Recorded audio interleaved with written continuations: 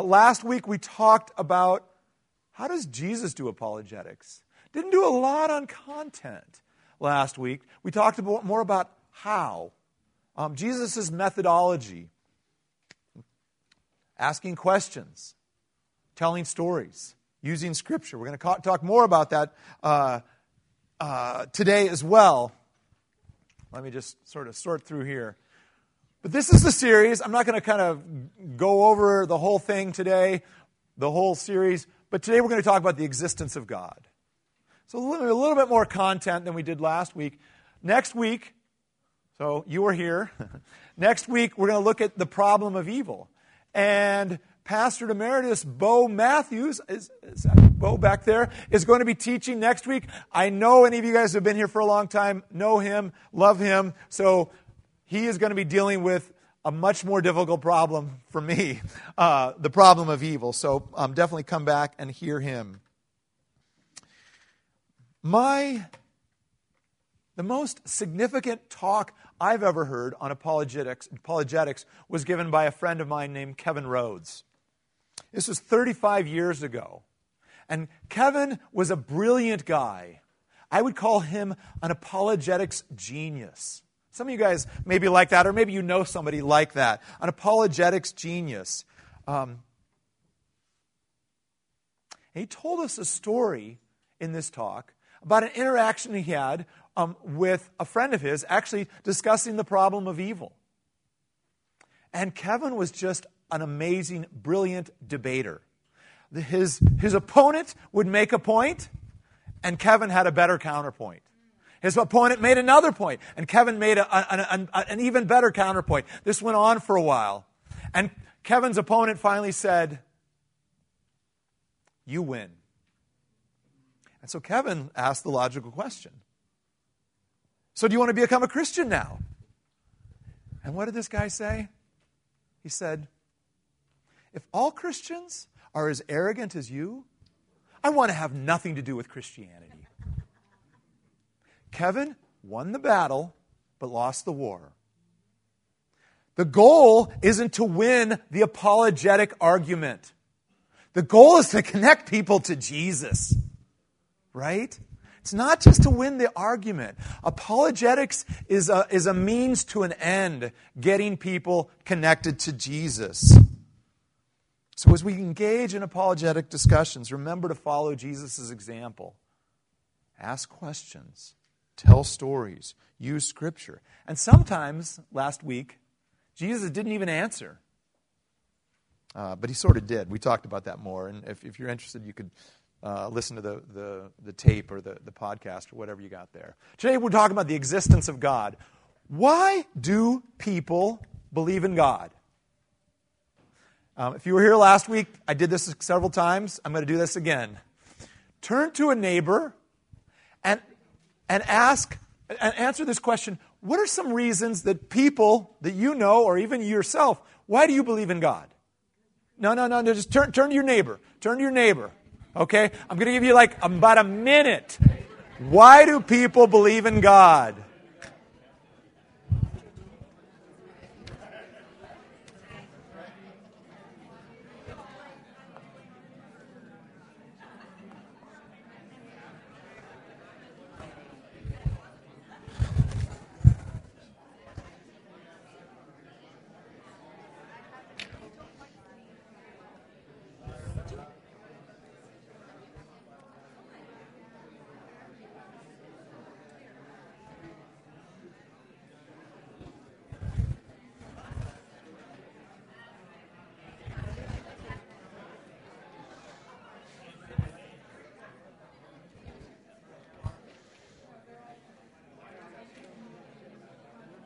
Okay, I'm going to do a few more of these, and I apologize if you just started. I'm going to do a few more of these I'm going to give you a little bit more time than I did for this one, but I'm hoping you're able to come up with a lot of things right away. And again, oh, that's good. You guys are you've had your coffee, I guess. All right, I'll just keep talking louder. 2 words, loud and short. Okay? It's a big room, got to talk loud. I will reiterate and repeat what you say, but also I'm looking for a phrase or a sentence. I'm not looking for paragraphs. All right, you know what I'm talking about. Loud and short. What did you guys come up with? Upbringing. Yeah, that was loud and short. Wow, that's good. Sentences are okay if you want. But yeah, others. God created us. Okay, good. God created us. Great. Dwayne. Thinking bigger than Christianity, people need a story. Okay, they're looking for a story. Okay. Yeah. Yep. It's the truth. It resonates as the truth. Okay, it resonates and it's on profound level is true. It's truth. Yes. Okay.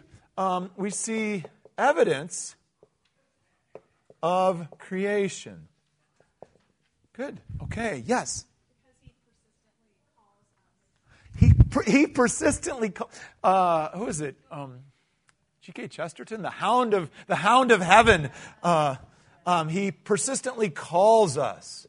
Yeah, we see called. I teach Old Testament. We see a lot of really fascinating call narratives in the Bible, and God is pursuing us. Yes. It's a natural longing.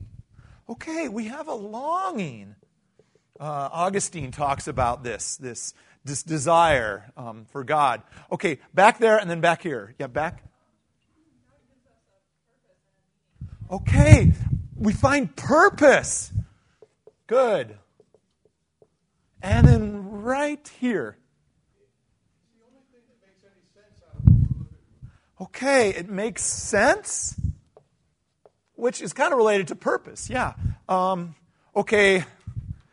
Wow, this is great. 2 more, and then that's it. Yep.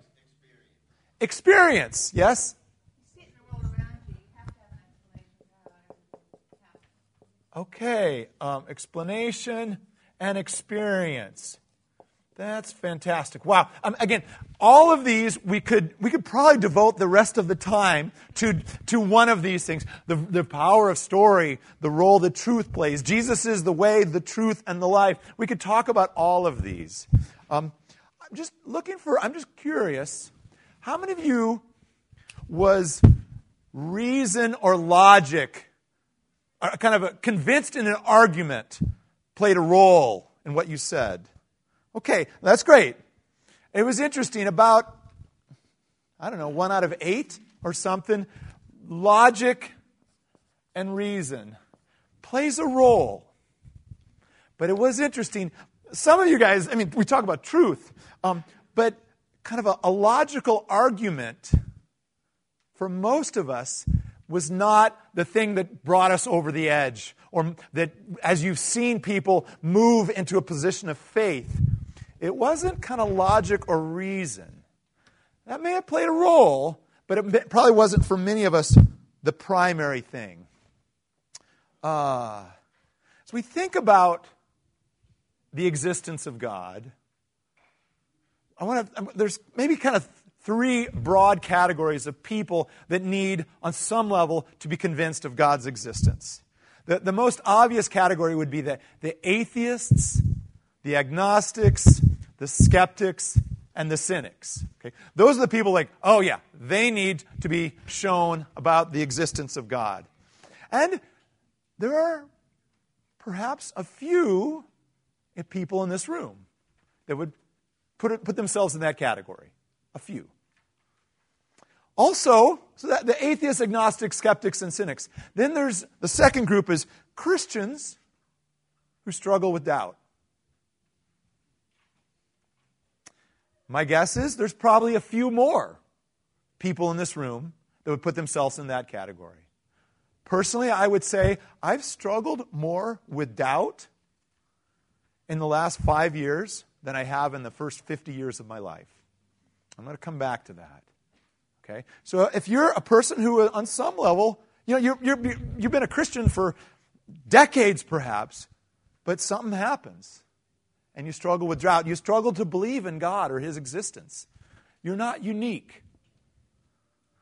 And then the third category would be any of us who know people in categories 1 and 2. Which my guess is probably every single person in this room. somehow we need to know why or how to strengthen my faith, or I need some help to be convinced of God's existence. So how can we prove God exists? Yep. We'll come back to this. No. That was a rhetorical question. I love a discussion. I love a group that just wants to talk. That's fantastic. I'm going to give you chances. How can we prove God exists? Rhetorical question. I love those hands. No. Just lower those hands. That's a hard one. I think if you're looking for a proof of God's existence, you're going to have to keep looking. I don't think we can really come up with a proof of God's existence, although I would also say we cannot come up with a proof that God does not exist. It takes faith to believe in God. I would say it takes faith to not believe in God, too. Some would say it takes a leap. A leap. But we may want to look before we leap. So today we're going to look at a few things that will help us move towards faith in God. I'm going to start with reason. Reason. Reason plays a role. We're going to talk about reason, creation, and experience. It's on your handout. Did everybody get handouts? Yeah, no, that's great. I think this section may not. Yep, there's plenty of handouts if you need more. Reason, creation, and experience all lead to God. So I'm going to start with reason. Paul used reason in Acts 17 when he was in Athens and he was in the Areopagus. He reasoned in the synagogue with the Jews and the devout persons every day. He made known to the Athenians the unknown God that he already worshipped. And you know what it says? There were some who believed. Okay? Not a big group. And I would say, personally, that's a tough crowd. These Greek and Epicurean philosophers in Athens and the Areopagus, that was a tough crowd. But there were some. He was able to convince them. Reason does play a role. But I want to talk briefly about kind of a classic reason that gets talked about, sometimes called Pascal's wager. Blaise Pascal was a 17th century physicist. We're going to talk about physicists later on. Physicist, mathematician, philosopher, and theologian. And he was a Christian. And this is a gross simplification of what he said. But he basically talks about four options. Either God exists or God doesn't, and you believe or you don't. Now, as you look at this, what would you decide? What's going to reduce your risk?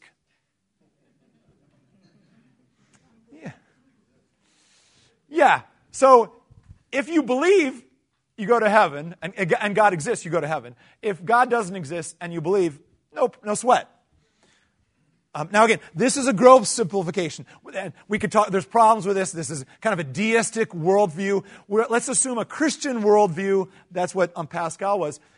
If you don't believe and God doesn't exist, so what? But this is the problem. Okay. Now, I don't think this is going to cause anybody to say, to turn to Jesus. But it makes you think about the issue of risk and faith. I don't know if any of you guys are in insurance or actuarial science.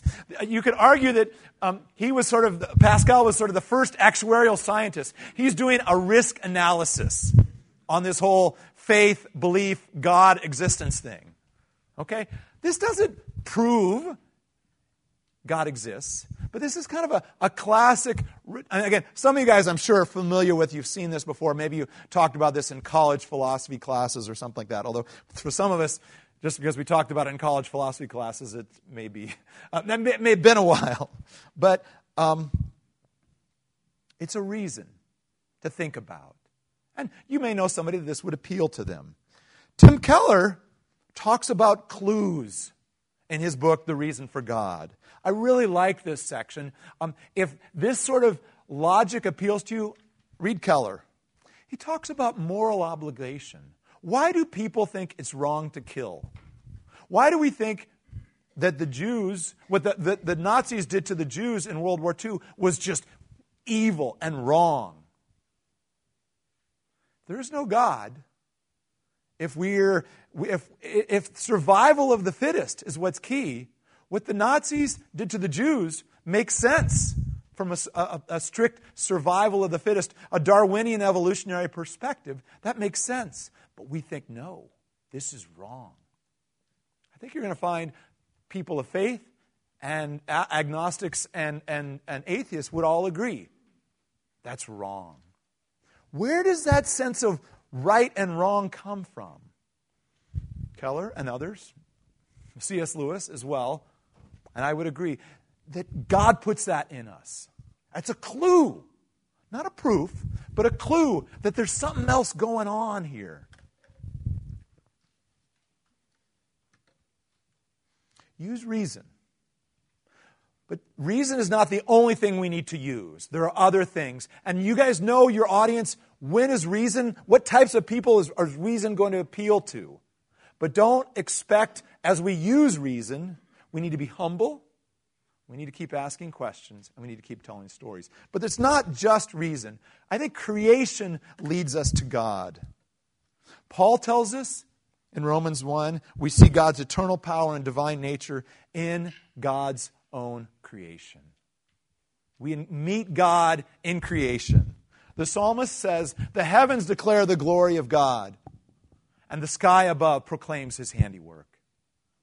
As we look at the stars, as God's creation, we somehow encounter God, we meet God. The astrophysicist Stephen Hawking, who passed away just a couple months ago, seems to agree with the psalmist. This is what Stephen Hawking says. The odds against a universe like ours emerging out of something like the Big Bang are enormous. I think there are clearly religious implications.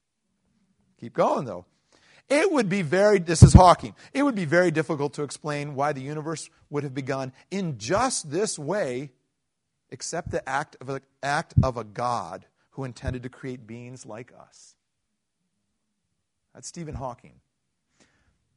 The heavens declare the glory of God. My father was an astrophysicist, and actually that's that's my father. This is my older son and my younger son. Partly because my father was an astrophysicist. He passed away just a couple months ago, a month before Stephen Hawking. But partly because of my father, my younger son, Noah, wants to be an astrophysicist. So when I was a kid, my father bought us a telescope as a family, our family. And then when we had kids, my father brought our family a telescope as well. We had troubles using it. Okay? Clouds, obvious. It was just sort of technical difficulties, focus, lining up the viewfinder, and all this other stuff. We have these enormous trees in our backyard. We persisted. Noah really was the one because he wanted to see the stars and the planets. So finally, all the planets lined up, so to speak. Clear night, focus. We pulled it out. We focused it on Venus. Now, Venus is best to be seen at dusk and dawn. Okay? Now, I don't know if you realize this. Venus is the third brightest object in the sky after the sun and the moon. And we see it at dusk. We focused on Venus, and bam. Venus is usually a crescent. Most people don't realize this. We can talk more about that later. I've got some pictures that I'm going to show you. These are not pictures I took, but I tried not to take sensational pictures taken by the Hubble, okay? Those feel like cheating, okay? We saw Venus. Then we decided, it was starting to get a little darker, let's see if we can see Jupiter. So we pulled up Jupiter, and we could see a ball, and you could start to see the stripes on Jupiter. And as we watched a little bit longer, there are 4 moons. that's just started to appear. These are sometimes called the Galilean moons. Ganymede, Io, Callista, and Europa. The 4 big moons, they start to show up. Whoa. Finally, it's getting dark. We decide, let's see if we can find Saturn. Never seen Saturn before. Noah kind of focuses it in, he pulls it up, and he says, Dad, you got to check this out.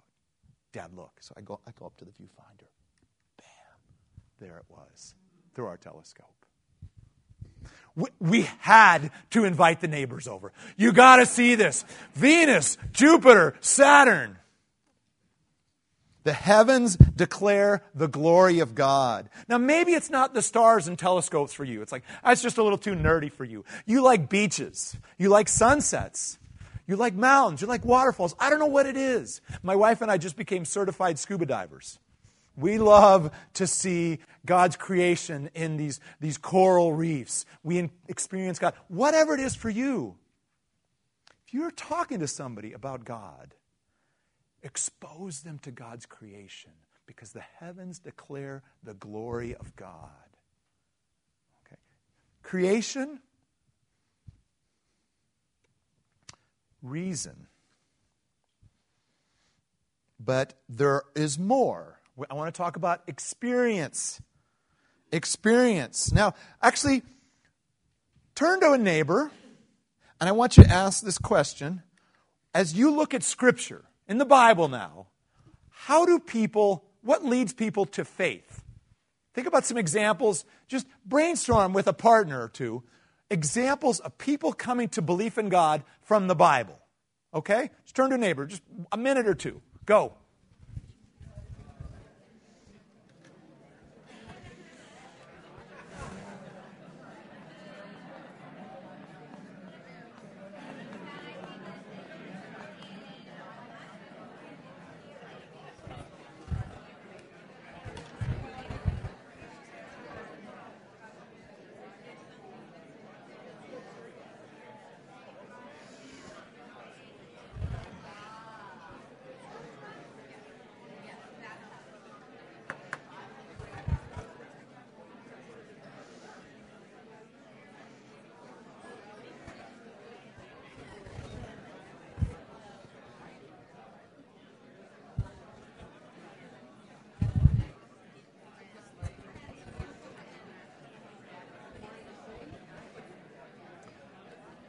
Okay. Again, not enough time, I hope, but there's a lot of wisdom in this room. Now, you know this is in the section where we're talking about experience. So the correct answer here is not experience. We're going to get to that. But I want to just hear examples from the Bible. You can just say somebody's name or, blank in the blank or wherever. Just some examples from Scripture of people coming to faith in God. Yes, right here. There's 2? Interactions with Jesus. Okay, so people, interactions with Jesus. Yeah, now again, I'm going to push, and you and anybody, can we think of like specific examples of that? I think that's a lot of people, interactions with Jesus, maybe even some specific interactions with Jesus. The woman at the well. Okay, John 4. Great, the woman, the Samaritan woman. Yep. Yeah, I call her the polygamist at the well. In my book, Prostitutes and Polygamists. Yeah. Philip and the Ethiopian eunuch. Yeah, I'm just going to say Philip. Is that 1 L or 2? That's okay. Yes, right here.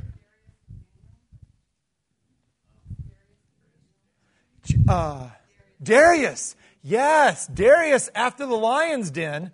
That's Daniel 6. Great. Darius, the Persian ruler. Yes. Zacchaeus, yes, the short guy. Luke 17, very good. Yes, right here. The centurion, yeah. Now again, we'll just say the centurion. He says slightly different things in Mark and Luke, but truly this man is the Son of God. The centurion at the cross, right? Yep, great. Back in the back. Okay, how does he come to faith? What brings him to faith in God? Okay. Well, that's good. Okay, we can talk about Abraham the rest of the time. Paul, how does God do it with Paul?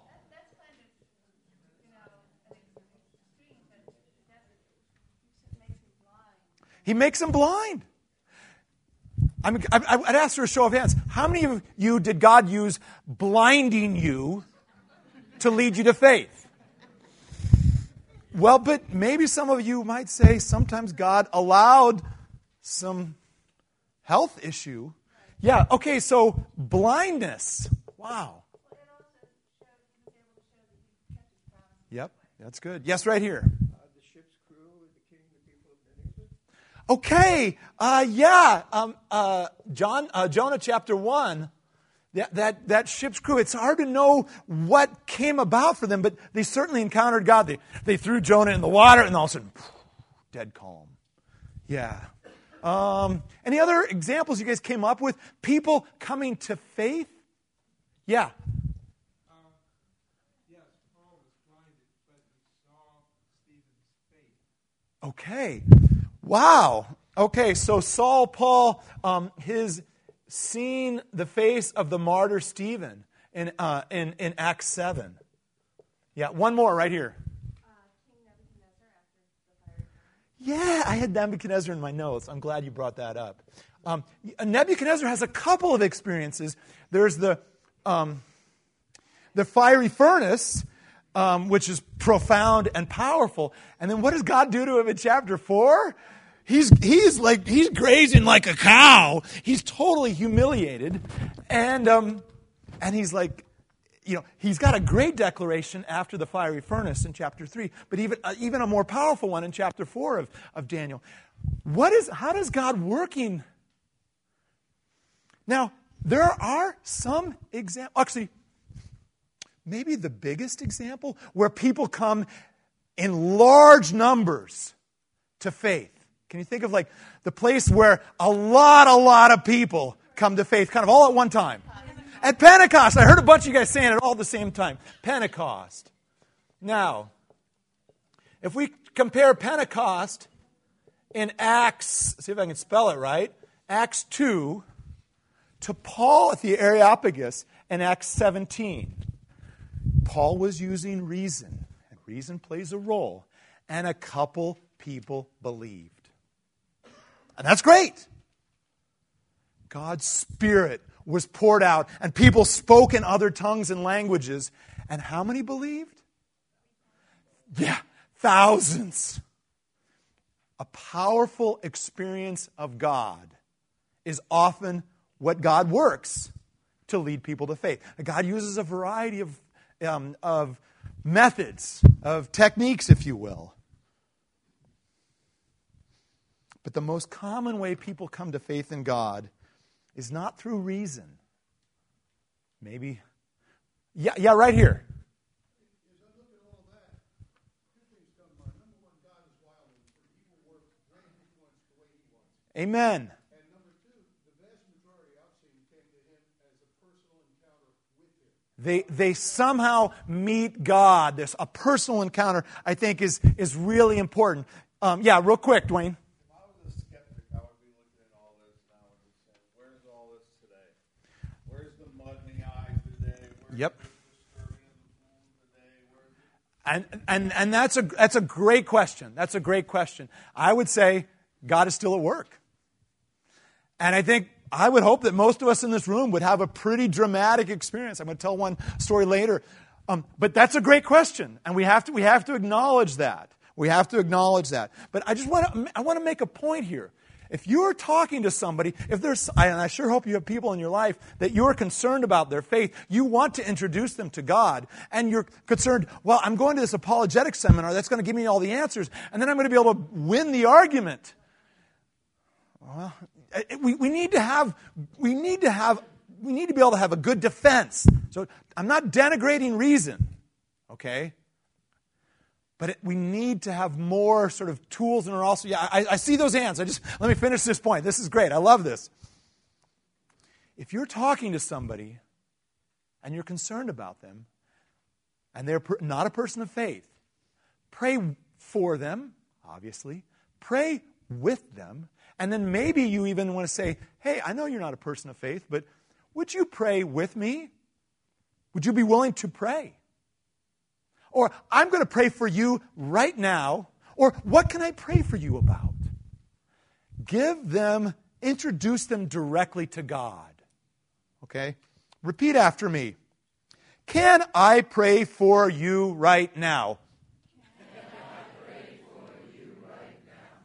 I challenge you sometime this week to say that to somebody that doesn't typically go to church. Can I pray for you right now? I dare you to do that. People meet God through personal encounters. Now, maybe you don't believe God is going to do anything. That's on you. Maybe we need more faith. Do you believe God can work? So what I want to do is I want to look at a story about how a particular person came to belief in God. And this is what we're going to spend the next 25 minutes or so on. The story of Naaman.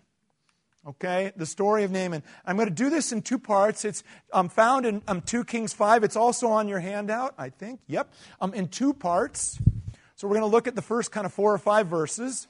And we're going to ask this question. What do we learn about helping people believe in God in these first 4 or 5 verses? And then we're going to read the next section. So I would like a volunteer to read this out loud. We did this last week. Someone with a loud voice. Who wants to read aloud for us? I don't want to spend a lot of time. Just I should see 6 hands go up right now. Now. Okay, right here.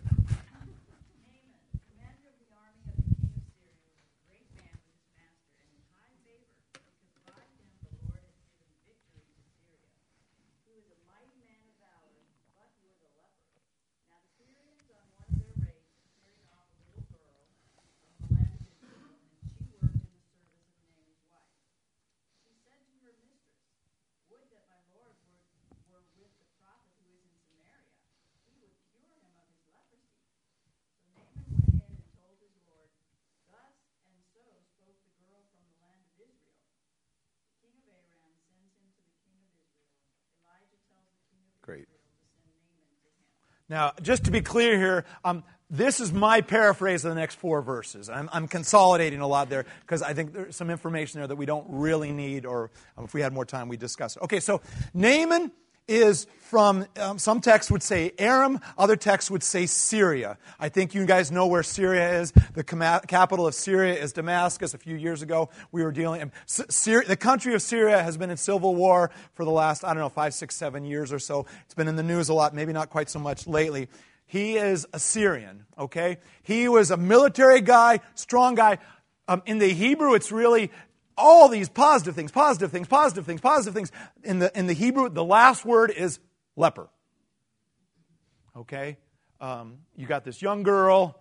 We'll talk about Na'ara Katana later. That's just the Hebrew. She was the servant girl for Naaman's wife. So she's like, hey, there's a prophet. Her phrasing here is a little bit awkward in the ESV. Hey, there's this prophet in Israel that if you had a chance to interact with him, he'd cure you. And he goes. Okay, turn to a neighbor. What do we learn about helping people believe in God from just these couple of verses? Discuss this for like a minute or two. Go. On your own.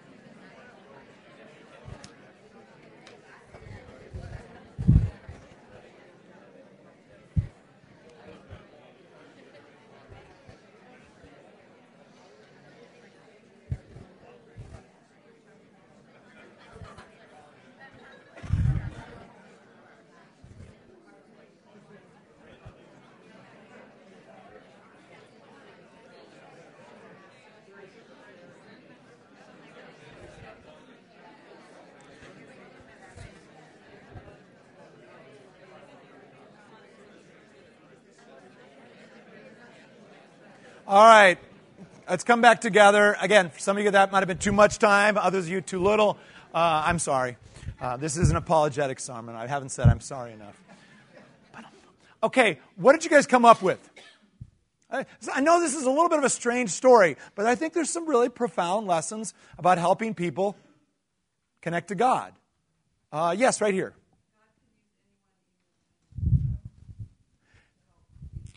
Okay, so God can use anyone.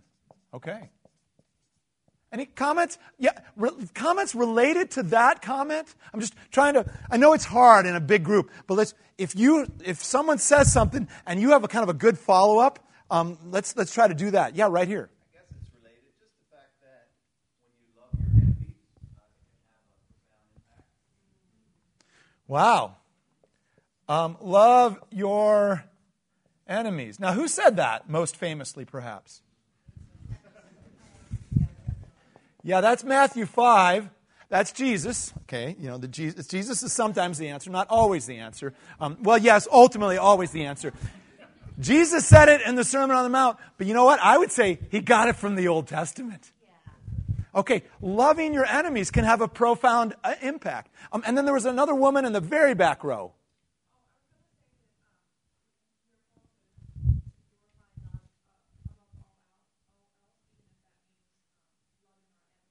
Okay.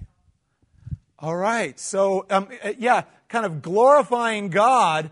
How do we see glorifying God here? I really like what you're saying, but I'm just trying to, and when I ask that, I'm kind of out to anybody. How do we see God being glorified here? Yeah, right here.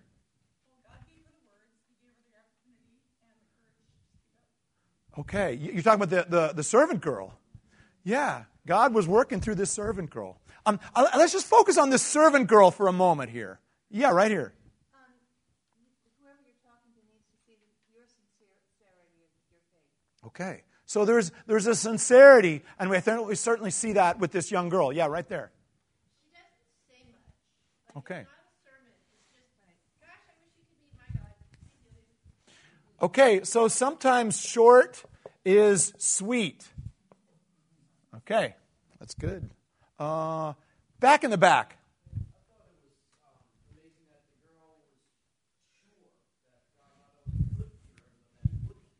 Wow. Now, she has, what gives her that confidence, that certainty? What does that suggest about her? Again, focus on this girl. Yeah, right there.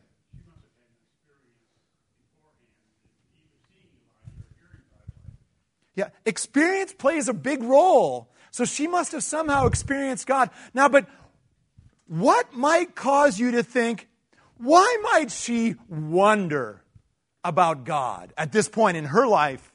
Why does she have any reason to question God? Yeah, right here. She was captured. Yeah, so again, captured and ended up as a slave in a foreign land. What does that remind us of a little bit? What story earlier in the Bible? Genesis 37, the story of Joseph. Captured. Now, again, she was captured on a raid. Joseph was sold by his brothers. Again, you think your siblings are bad. Have they sold you into slavery yet? Okay. I just want to focus on this for just a sec. God can use anyone. Where's this girl on the social spectrum? Where does she, kind of high, medium, low? She's like below zero, right? She is young in a society that values age. She's female in a society that values men. She's a slave in a society that values power. And you compare, the contrast between Naaman and her are amazing. Again, it's amazing here. Yeah. She's useless without a miracle. She's got confidence. But if something doesn't happen, she could get in big trouble. Because Naaman goes on what could potentially be a long wild goose chase. The miracle that she's reporting must happen again. The miracle that is, he's a prophet healing people. Oh, yeah. So she has somehow been aware of what Elisha has already done in the past. And he does have, he's got a great, on his prophet CV, under experiences, he'd have a lot, he was calling down those bears on those kids and, turning water in a couple of places, purifying water. And he's got a great letter of reference from Elijah. So he's got a lot of things that have gone on that somehow she's either heard about or seen. But this woman, this young girl, I don't want to belittle any of us here. And some of us have experienced really, really horrific things, maybe in our family. This girl had it rough. She was a slave in a foreign land. She would have good reason to question God. And yet, somehow, she speaks with incredible confidence. Okay? Yeah. When they're just like us, we're the most impactful in our witness when we do what people think that we're not going to do. Like if we have a parent die, I'll say, and we come away from it very positive. Yeah. People expected her to be angry and bitter. Why am I enslaved? But she did the opposite. We would expect her, he might expect her, like, who kidnapped her? We're not sure, but he was in charge of the army, and she was captured in a raid by the Syrians, and she somehow ended up in her home. He was probably, what do we call people that go to other parts, to other countries, attack and kidnap people and take them and make them slaves? What types of words would we use for people like that today? Pirates? I mean, worse than terrorists? I don't know. This guy is a Syrian terrorist, maybe? Pirate? Child abductor, child trafficker, warlord. Yeah, some nasty things. But you know what? She loves her enemy. It's not what you would expect, and it's powerful. If you have an enemy at work or in your neighborhood, love them. Nothing may happen. It's very possible that nothing, it's just a good thing to do, full stop. But it's possible. That act of love might lead them to faith. Sorry, there's a hand right here, and then she's deferential. That's good. Master, yes, right here. Yes, and the method of loving is to point them to the Lord in a way that Yeah. where he can get them. She is confident and directs them to God. I think that's a fantastic point. Is that hand? Yeah? Yeah, I keep thinking, I know you said her, but if you look both of them, the leper who was the lowest of low, he was dirt, nothing, and her and that's who he used to bring to God. Yeah. So, he was a leper. It's hard to know exactly. Leprosy can take a variety of forms. At some level, he's got a problem, but he's still the commander of the army, and he's a great man and held in high favor. So there's a kind of an irony there. That's a great point, that he is this leper. What is God doing in his life already? According to the text, what is God doing in his life already? Well, when you say humbling, why do you say that? Okay. Yeah, right here. Okay, so, but through the leprosy. Yeah, and again, we're not sure where the leprosy comes from. And one could argue that maybe God was behind it. I think that's reasonable. What does the text tell us, though, that we are sure about? What is God doing already? God has given him victory. Did Naaman know about that? Well, he knew that he had victory. Did he know it was God? We aren't sure. But what we see is God is already at work in Naaman's life. And those people that you're talking to, is God at work in them? I think so. We may not see it. They may not see it. But God was already at work. Sometimes God certainly uses suffering and pain. It's hard to know whether or not he was he behind this. The text doesn't say that, so we've got to be careful about that. We do know that God was giving him victory. And God was giving, this is fascinating, God gives victory to Israel's enemies. And who were some of the people that Israel's enemies were defeating, perhaps? Maybe Israel. And we see this all the time. God allows the people of God's enemies to persecute them on some level. That's tough. That's tough. Wow, you guys are doing a great job here. Let's move on and look at the rest of the story here. Another loud reader for us. Yeah, we got 12 minutes here. Another loud right here. So Naaman came with his horses and chariots and stood at the door of Elijah's house. And Elijah sent a messenger to him, saying, "Go and wash in the Jordan 7 times, and your flesh shall be restored, and you shall be clean." But Naaman was angry and went away, saying, "Behold, I thought that he would surely come out to me and stand and call upon the name of the Lord his God, and wave his hand over the place and cure the leper. Are not Abana and Pharpar, the rivers of Damascus, better than all the waters of Israel? Could I not wash in them and be clean?" So he turned and went away in rage. But his servants came near and said to him, "My father, it is a great word the prophet has spoken to you. Will you not do it? Has he actually said to you, 'Wash and be clean'?" So he went down and dipped himself 7 times in the Jordan, according to the word of the man of God. And his flesh was restored like the flesh of a little child, and he was clean. Then he returned to the man of God, he and all his company. And he came and stood before him, and he said, "Behold, I know that there is no God in all the earth but in Israel. So accept now a present of his food." Turn to a neighbor. This is going to be brief. What do we learn about God helping people in just these couple of verses here? Just going to be brief, like a minute or so. Turn to a neighbor. Go.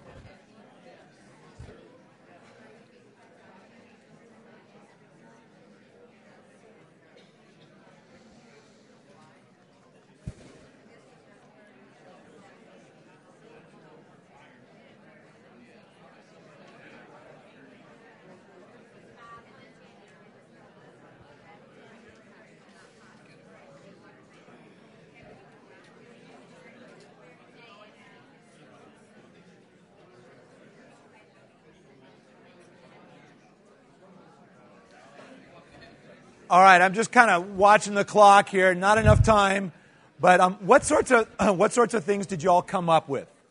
Yep. Shh. Say it again. Okay, encouragement without condemnation. That's good. Other things, go ahead. He works in his own timing and his own ways when he feels like it. Okay, how do you see that? Well, he tells Naaman dip in the Jordan 7 times. It's not anything dipping in the Jordan that has anything to do with anything. It was God told him. Okay, so God is working through the words of Elisha here in his timing, in his own way. God often heals people in creative ways. We see that here. Jesus certainly does that in the Gospels. Yes?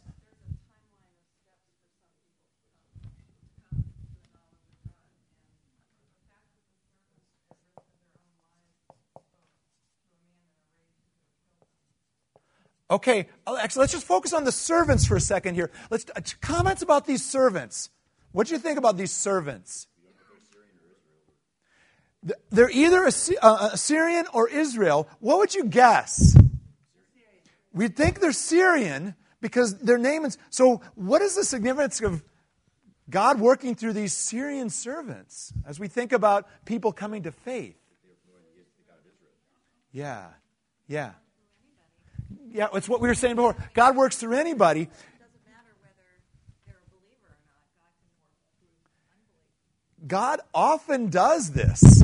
works through a variety of means, and so we need to be able to see that. He's obviously working through this Israelite servant girl, who is a person of faith, obviously. But these guys, we just don't know much about them, but we assume they're Syrian, and yet God works through that. See how, we need to be able to see God at work in all these other places, yes. It's interesting that as the servants, they don't bat an eye when somebody gives them a command for them to be obedient, but for somebody else that's higher up, it's hard for them to be obedient. Really interesting that servants are just do what they're told. They see this guy, he's not used to being told things. And maybe that was partly why Elijah said, go and pretend to be a servant. Go do this thing. And they're like, they have a servant's perspective. Naaman does not. He's used to sort of barking out orders. Yeah. Nope. Yeah. It's not Naaman starts out and then gets derailed and he needs help to get back on the path. Okay. Help along the way. It's not just sort of a one-shot thing.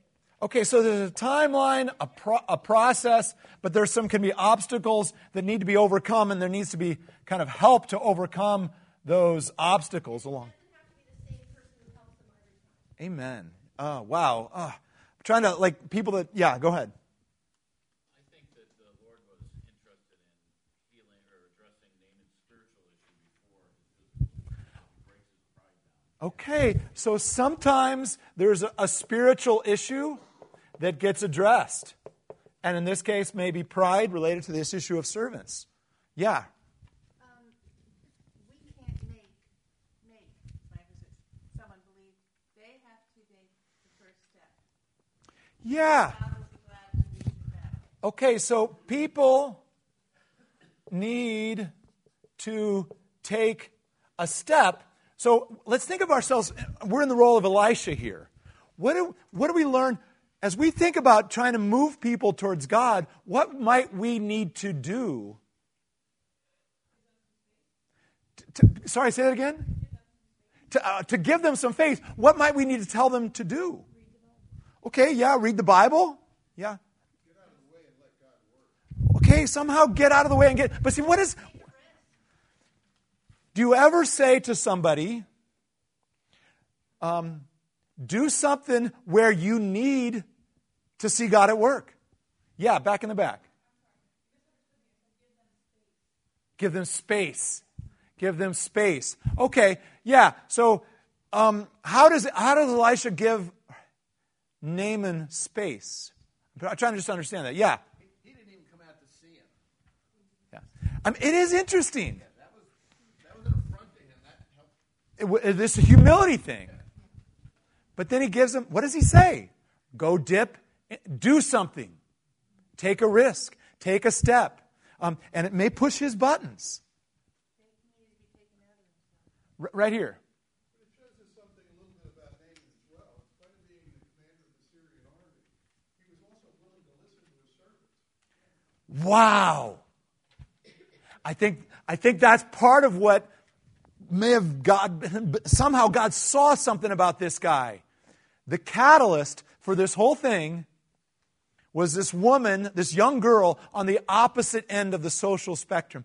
And he listens to this servant girl. And she had had some kind of an experience. And we were talking about that. She had seen something, presumably about Elisha, which allowed her to speak with confidence. But he listens to her. Now, some of you guys are in positions of large responsibility, maybe here at the church, maybe in your job, maybe at schools or work. Do you listen to people below you, maybe even helping you connect on some level to God? Okay, yeah, right here. Wow. Yeah.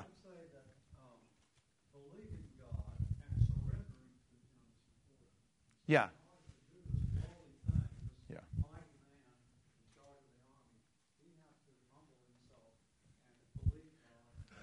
Yeah. Yeah. And again, okay, right here.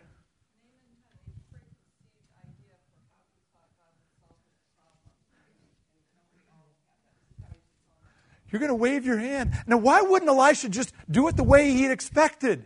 Elisha's reading people's minds left and right in these couple chapters of Kings. But he doesn't do it that way. Yeah. He didn't do it that way because the Naaman would like, well, this is my role. I'm a general per se, and this is what is expected of me. Yeah. Again, as we think about talking to people, we need to remember sometimes we need to shock people, be unexpected, right? And force people to take a step of faith. You're struggling to believe in God. Well, how could you trust God in some dramatic way? To pray about something, to do something. Elisha's confident that God will be at work. It's just not a question of whether Naaman is actually going to go down to the river. But God works through his servants. There was another hand. Yeah.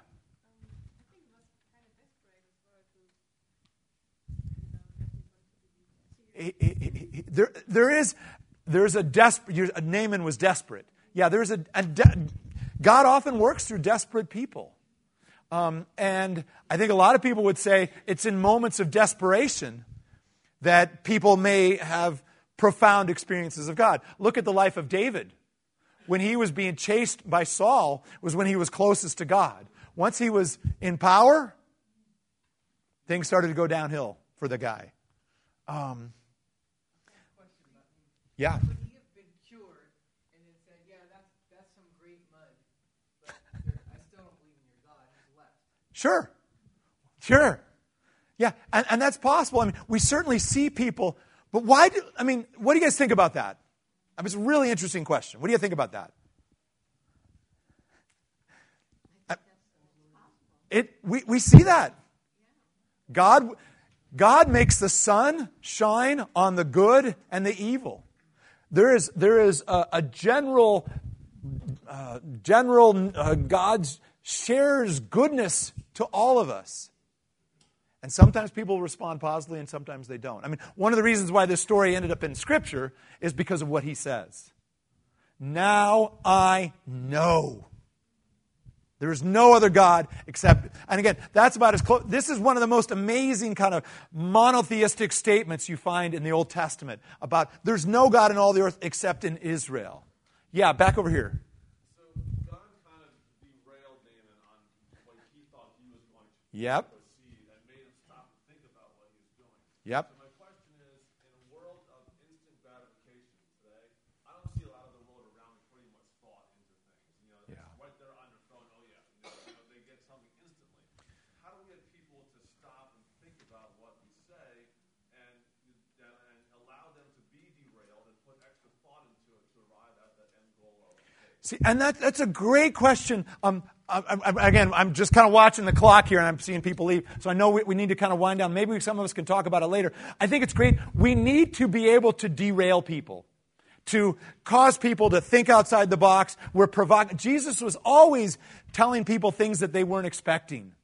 But then being available to continue to talk. So a lot of it's about relationship. It doesn't need to happen just in one moment in time, but we need to have some patience in this process. But let me just say, God healed Naaman. Okay? That, again, it's easy to kind of talk about and there's a lot of fasting and other things. God heals people. And both Old and New Testament, God commands us.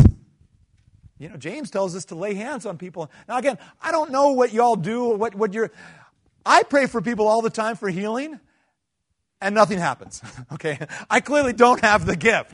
But that doesn't mean I'm not supposed to pray for people. And you know what? Sometimes just even praying for people can have a powerful impact.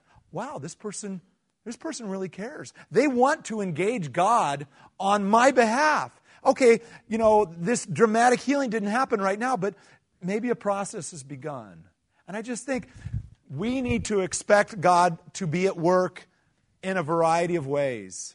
And I think this story gives us a lot of examples of a lot of truths as to how we can push people to God, move people towards God. It's a process. There's a lot of people involved. But if you have more apologetic experience than this young Israelite servant girl. Okay? And what does it say? Up above, God used na'ar, katana. This is the masculine version of that same word, that same phrase, na'ar katan. He was like a small child, because unless we become like a small child, we can't come to Jesus. Let me pray for us. We need to stop. But this has been great. Let me pray. Jesus, help us to use our minds. Help us to see you in creation. And help us to be creative in how we expose people to experiences. Because God, we want people to know you, and we want people to experience you. Give us boldness as we talk to our friends, Lord. Help us, Jesus. We pray this in your name. Amen. Thank you.